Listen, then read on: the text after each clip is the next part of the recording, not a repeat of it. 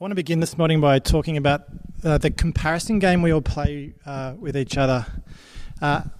It's kind of part of being a human being, I guess, but it's also part of being a Christian. So we, look at other people and we don't just get jealous, but we also admire other people and we look at them and think, wow, that person has really got an amazing life. I wish my life was like them.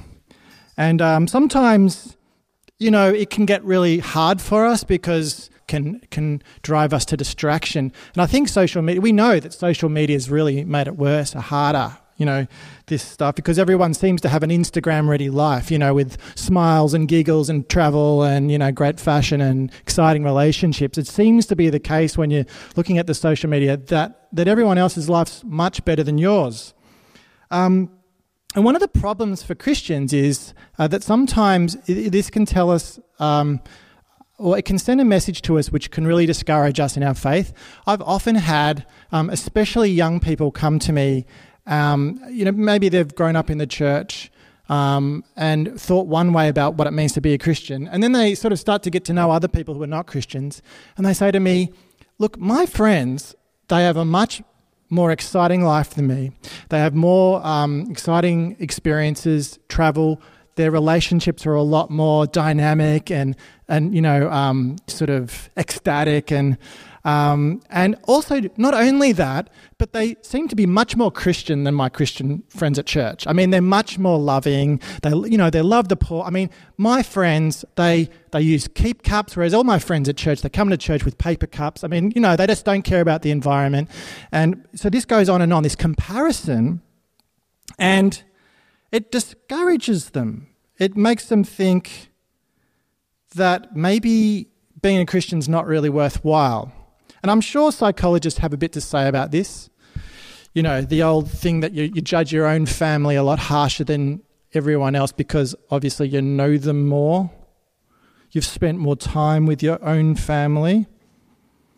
But I'm sure you could probably, without not having read a paper on this or anything, you could extend that problem to religious communities too. The people we know the best are the ones we're the harshest critics of.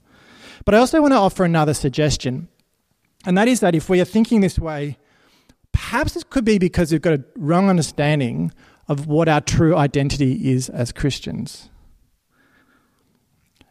I would love it if everyone who's in our church would be able to say this identity statement. This is the identity statement. Faith in Jesus has made me spiritually alive, and now I can live the life that God wants me to live. Faith in Jesus has made me spiritually alive. Now I can live the life God wants me to live. This is a basic identity concept for the Christian. If we really believe this, then we would be free from the comparison game because we wouldn't be focused on other notions of what a good life is, and we'd just be focused on the life that God wants us to live. We would get on living. And over the next month, each week, we're going to look at statements that are linked to our identity, and statements that are grounded in the common areas of brokenness and struggle for people in this part of Melbourne. Each of these statements have a from and a to.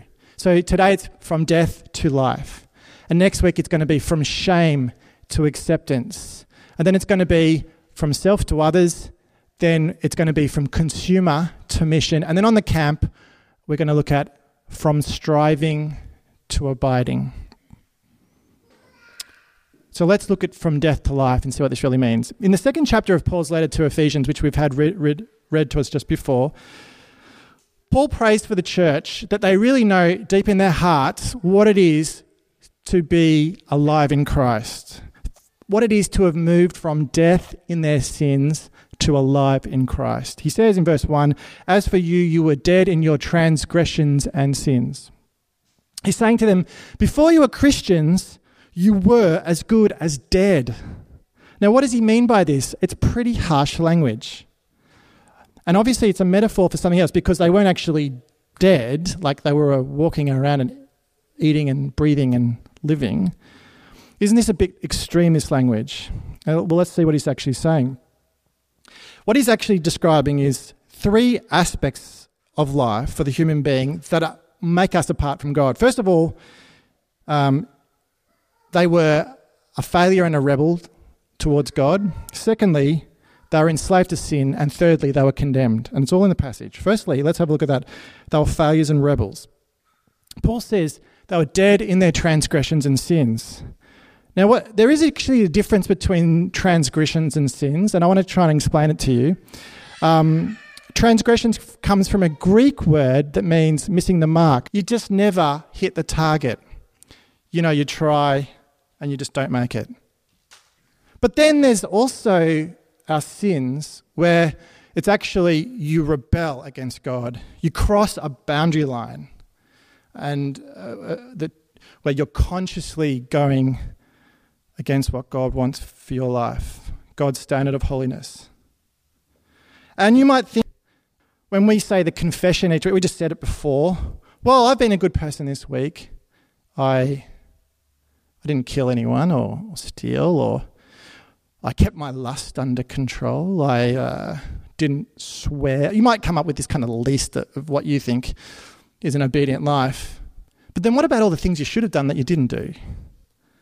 It's impossible for us, without God's help, of living the perfect life, isn't it? We know that that's true. And this is the state of humanity. And this is where the Christians in Ephesus were. That's why they were dead in their transgressions and sins. They were helpless before God before they became Christians. Secondly, they were dead because they were slaves to sin. So Paul said that they followed the ways of the world, of the ruler of the kingdom of the air, the spirit who is now at work in those who are disobedient. So they had no real freedom. They lived under the rule of Satan, it says. They gratified the cravings of the flesh and followed their desires and thoughts in verse 3, it says. These are the sins of both the body and the mind. So the flesh actually covers all forms of self-confidence, even the pride you might have in your own upbringing or your family or where you live or what school you went to or your religion or your own self-righteousness. Wherever self rears its ugly head against God or humanity, there is the flesh. The mid-20th century English scholar F.F. Bruce writes that sins of the flesh can manifest itself in respectable forms as well as in this disreputable pursuits of first century paganism. Don't think you've escaped it just because you're living a respectable life. You might also think to yourself, how are human beings slaves to anything? Haven't we got free will? The American theologian Jonathan Edwards, another famous theologian, says this: we're free to choose, but we are always slaves to our greatest desire. We will all only choose what we want the most. And I'm sure everyone in this room knows what it's like to be a slave to some kind of sin in one form or another. So also, they were dead, these Christians in Ephesus, before they were Christians, because they were condemned. Verse 3b, like the rest, we were by nature deserving of wrath. So dead is actually a descriptor of their relationship to God. It's like the father in the prodigal son story. He says, this son of mine was dead to me, he says at one point. In other words, the relationship had just completely broken down. He was like he was dead. Only it's much far worse with God. You don't want to be in that relationship with God. And you're also dead in what you deserve, God's wrath, according to the passage, which will actually kill you. So let's summarize. What does it mean to be dead, according to what Paul says in this passage? They were failures and rebels towards God, slaves to sin, and condemned. John Stott says it like this, if you're struggling to grasp this: for in the sphere which matters supremely, which is neither the body nor the mind nor the personality, but the soul, they have no life. And you can tell it. They are blind to the glory of Jesus Christ and deaf to the voice of the Holy Spirit. They have no love for God, no sensitive awareness of his personal reality, no leaping of their spirit towards him in the cry, Abba, Father, no longing for fellowship with his people. They are as unresponsive to him as a corpse. Pretty serious. Now let's look at alive, moving from that space of being dead to alive. Central to the Christian faith is the gospel, which says that if we have faith in Jesus and we're believers in Jesus, we actually have died with Jesus and we've risen and we've ascended with him as well. It actually goes as far as to say in this passage. If you've seen a baptism, which I'm sure many of you have, you'll see the imagery of going down into the water and coming out again, the death with Christ and rising again with Christ.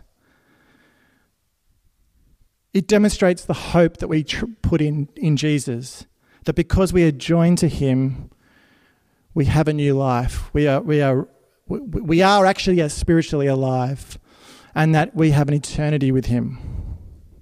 And dying and rising and ascending with Christ, it's the theological foundation of this passage. It's right in the middle. Look at verse 5 and 6. God made us alive with Christ. He made us alive with Christ. Even when we were dead in transgressions, it is by grace that you have been saved. And verse 6, God raised us up with Christ and seated us. So that's the ascension bit. God raised us up with Christ and seated us with him in the heavenly realms in Christ Jesus.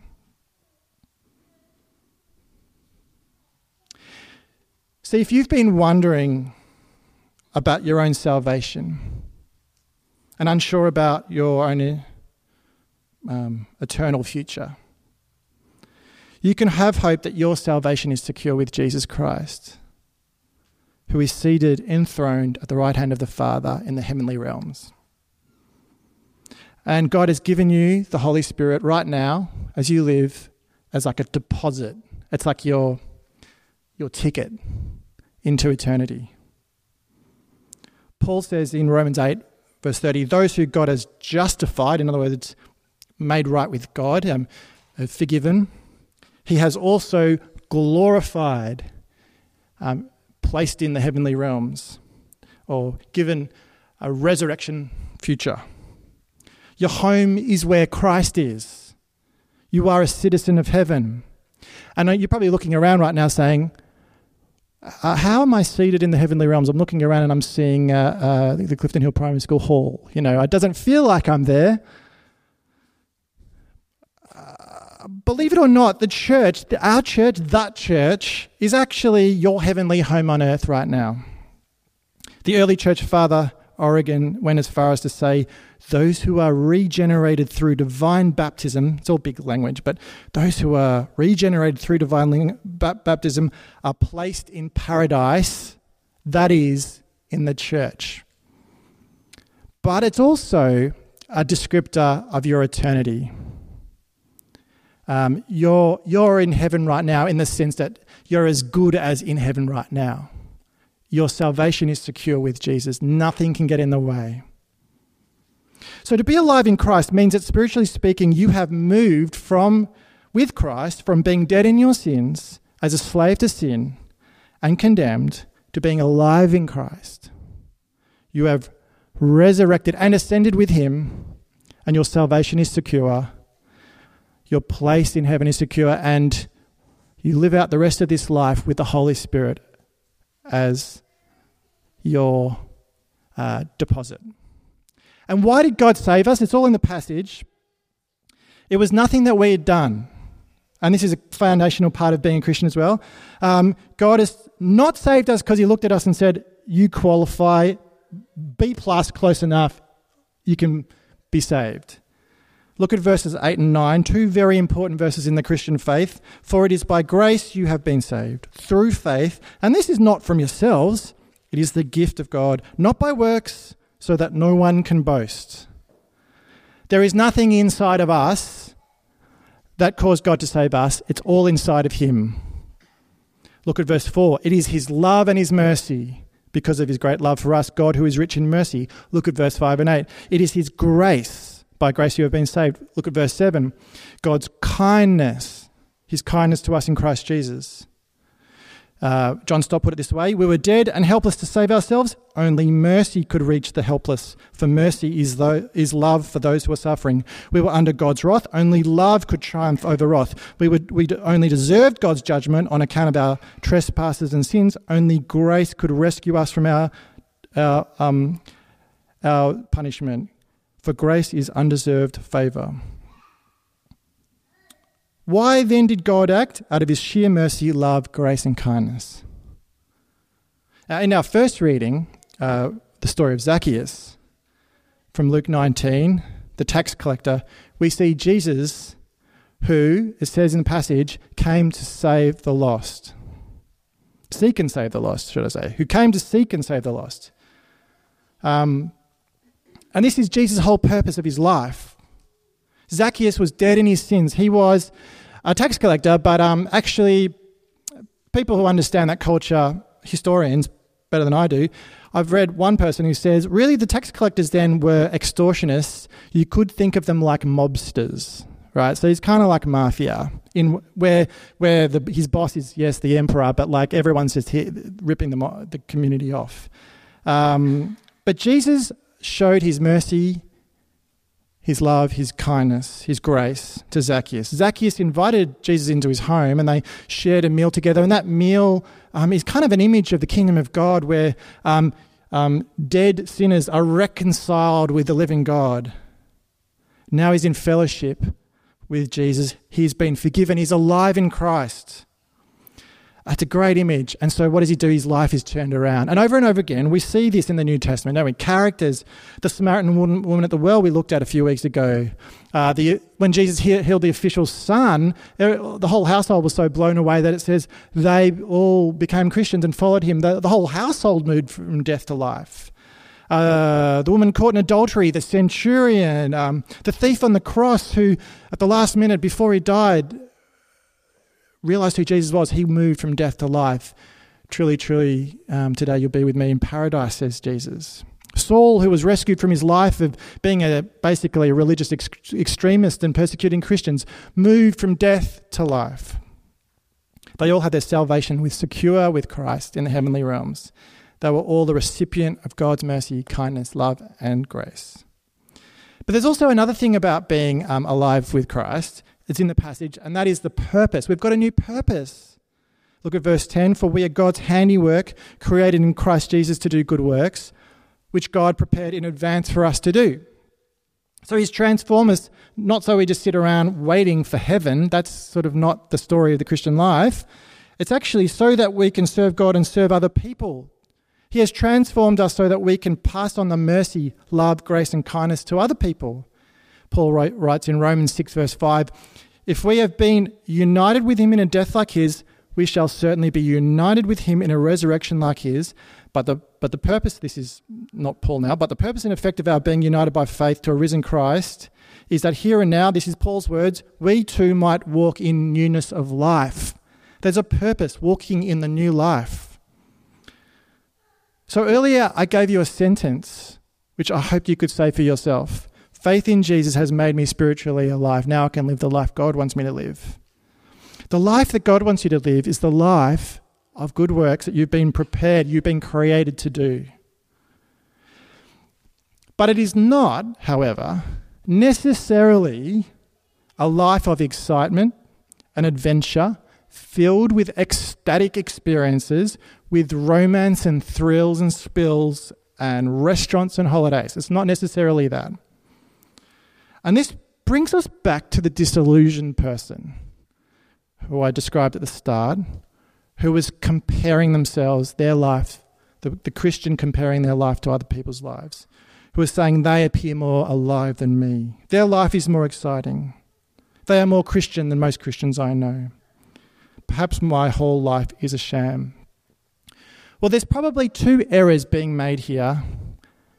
That's partly they're not understanding the death to life that we've just heard about from Ephesians 2, what life really looks like. But it's also this. It could be they've got a misunderstanding of John 10:10b, what it means to live life to the full. It's a false expectation. where Jesus says, I've come that they may have life and have it to the full. You might have heard this taught, and it's often cherry-picked by people as the verse that they live by. And it's interpreted often as fullness of life equaling Western middle class happiness. It's the full life of the happy families and the whatever, the travel, all that stuff I talked about before, the beauty, the ecstatic relationships. But the full life that Jesus is talking about in John 10 is similar to what we've just talked about. It's a full life that is ultimately rooted in the eternal life that you have, and the full life, which is the purpose that you have to live the way God wants you to live now. So there's an antidote that we need to kind of apply to this false thinking, isn't there? That we don't make idols as Christians of the Western life. We should search our hearts and work out really what kind of full life we're pursuing. Is it a full life of doing what we've been created to do by God, or is it a full life trying to have all the Western experiences that we think give you a great life? You can look at your bank balance and work that out, how you spend your money and your time, your diary. What's your diary focused on? Is it living that ecstatic sort of inverted commas fullness of life, or is it serving God? Is it living for Him? Is it living for others? So that's the first mistake that we can make. The second mistake we can make is more subtle and harder to see, but it's related. In the last 20 or 30 years, there's a kind of a false teaching that's got inside the church that is really hard to see, that says that real life happens when you are free to be yourself and pursue your dreams. You could call it the eat, pray, love gospel. You could call it the Oprah gospel. And it's now part of our culture. Last week in America, there was the IF gathering, which is it's the biggest evangelical women's gathering in America. It's about 100,000 people. And it's called IF because if God is real, then now what is, I think, their catchphrase. And one of the common phrases used in the IF gathering is the word unleashed. If you become a Christian, if you're with Jesus, Jesus will unleash you to live the life that you want to live. He will set you free. Now, it sounds a little bit like, for we are God's handiwork, creating Christ Jesus to do good works, which God prepared in advance for us to do. A little bit like that, or living life to the full. Being unleashed by the power of the Holy Spirit. But the problem is, it's interpreted this way. It's interpreted that your life seems a bit dreary, in your job, which is kind of okay, but your boss is a bit annoying, and, you've got all these chores at work, and you're tired all the time, and your health is not so great. But if only you could be unleashed, you could live this ecstatic life that's over there somewhere. And the false teaching, the subtle teaching, is that Jesus will enable you to do that. This is not life with Christ. This is not what Paul's talking about in Ephesians 2. This is not what Jesus is talking about. This false gospel doesn't get taught explicitly, or sometimes it does, but often it doesn't. It's communicated partly by who stands up the front in church and in the conferences. It's communicated in the social media of pastors, who just kind of present this amazing life, travel and beautiful wives and husbands and kids that are succeeding at school, and the congregation and the Christians think, oh wow, if I could just be like that. But that's an eat, pray, love gospel. So perhaps the problem with the person who looked admirably and a bit jealously at their non-Christian friends who seemed more alive than they did was that they grew up believing this lie. Alive in Christ, alive with Christ, is the true full life. It's the restored relationship with God. It's the ultimate act of God's kindness, mercy, love, and grace. He has given you a new purpose to do good works. But it might involve you living a really simple life and repetitive life. It might involve you giving up your middle-class dream and actually going and moving to Africa somewhere and serving poor people where there are, you might be, your life might be in danger. It might be serving somebody in your family here in Melbourne who actually is suffering from some kind of health problem. These are all the sorts of things that Christ calls us to. The gospel of Oprah is not really interested in this, neither is the gospel of Eat, Pray, Love. But the true full life, the true life with Christ, is more real, more interesting, more eternal, more glorious than anything else on offer. So the antidote to this kind of eat, pray, love kind of teaching is that we are to be honest with each other, not presenting some kind of false image that we've got it all together. That's just perpetuating the lie, isn't it? We know if we dig beneath the surface in this room when we don't have it all together. We struggle with stuff. We're confused about things. We doubt. We experience hardship. But we also have some good times as well. Despite all of that, we're alive in Christ and we hold on to that hope. I want to finish by addressing the Christian who's in this room who is thinking to themselves, I'm supposed to feel alive with Christ, but I feel dead. What's wrong with me? And look, every Christian goes through these periods, sometimes long periods of feeling drought in their faith, sometimes feeling like God's against you. And there's a verse from Isaiah 42 that is quoted in the Gospel of Matthew about Jesus. And it says this, a bruised reed he will not break, and a smouldering wick he will not snuff out. And there's a great book that I read last year by the 17th century English Puritan called Richard Sibbes called The Bruised Reed. And in it he says that if you're one of these Christians that doesn't feel alive, you just feel dead, but you think you should be feeling alive as a Christian, then, and you have some concern for this, then that concern, that little bit of concern you've got is the smouldering wick. It's like, imagine a candle and it's been burning and it's almost out and there's just a little bit of a glow and a little bit of smoke still coming off the candle. And Richard Sibbes says, that is the smouldering wick. That little bit of concern you've got that you're still a Christian, that your salvation is secure, even though you feel dead. And he says, you need to have hope that he being Jesus, will not snuff out that smouldering wick. So you're only really in trouble when you just don't care about your salvation anymore. When you go, I don't care about Jesus, I don't care about my salvation, I feel spiritually dry, but actually I don't really even care about that. That's when the smouldering wick is gone. That's a totally different issue. I'm talking about when you are concerned for yourself, when you care what God thinks about you, and you're just struggling because you feel almost like on your last legs. Be encouraged that little sign is a sign of the Holy Spirit is still working in your life. Be encouraged by that. And secondly, don't trust your feelings. Feelings are the worst indicator of what is true. Perhaps you're depressed, in which case you're not thinking clearly. Perhaps you're worried about stuff in your life, anxiety, whatever it is. You're not thinking clearly. That doesn't make the objective truths not true.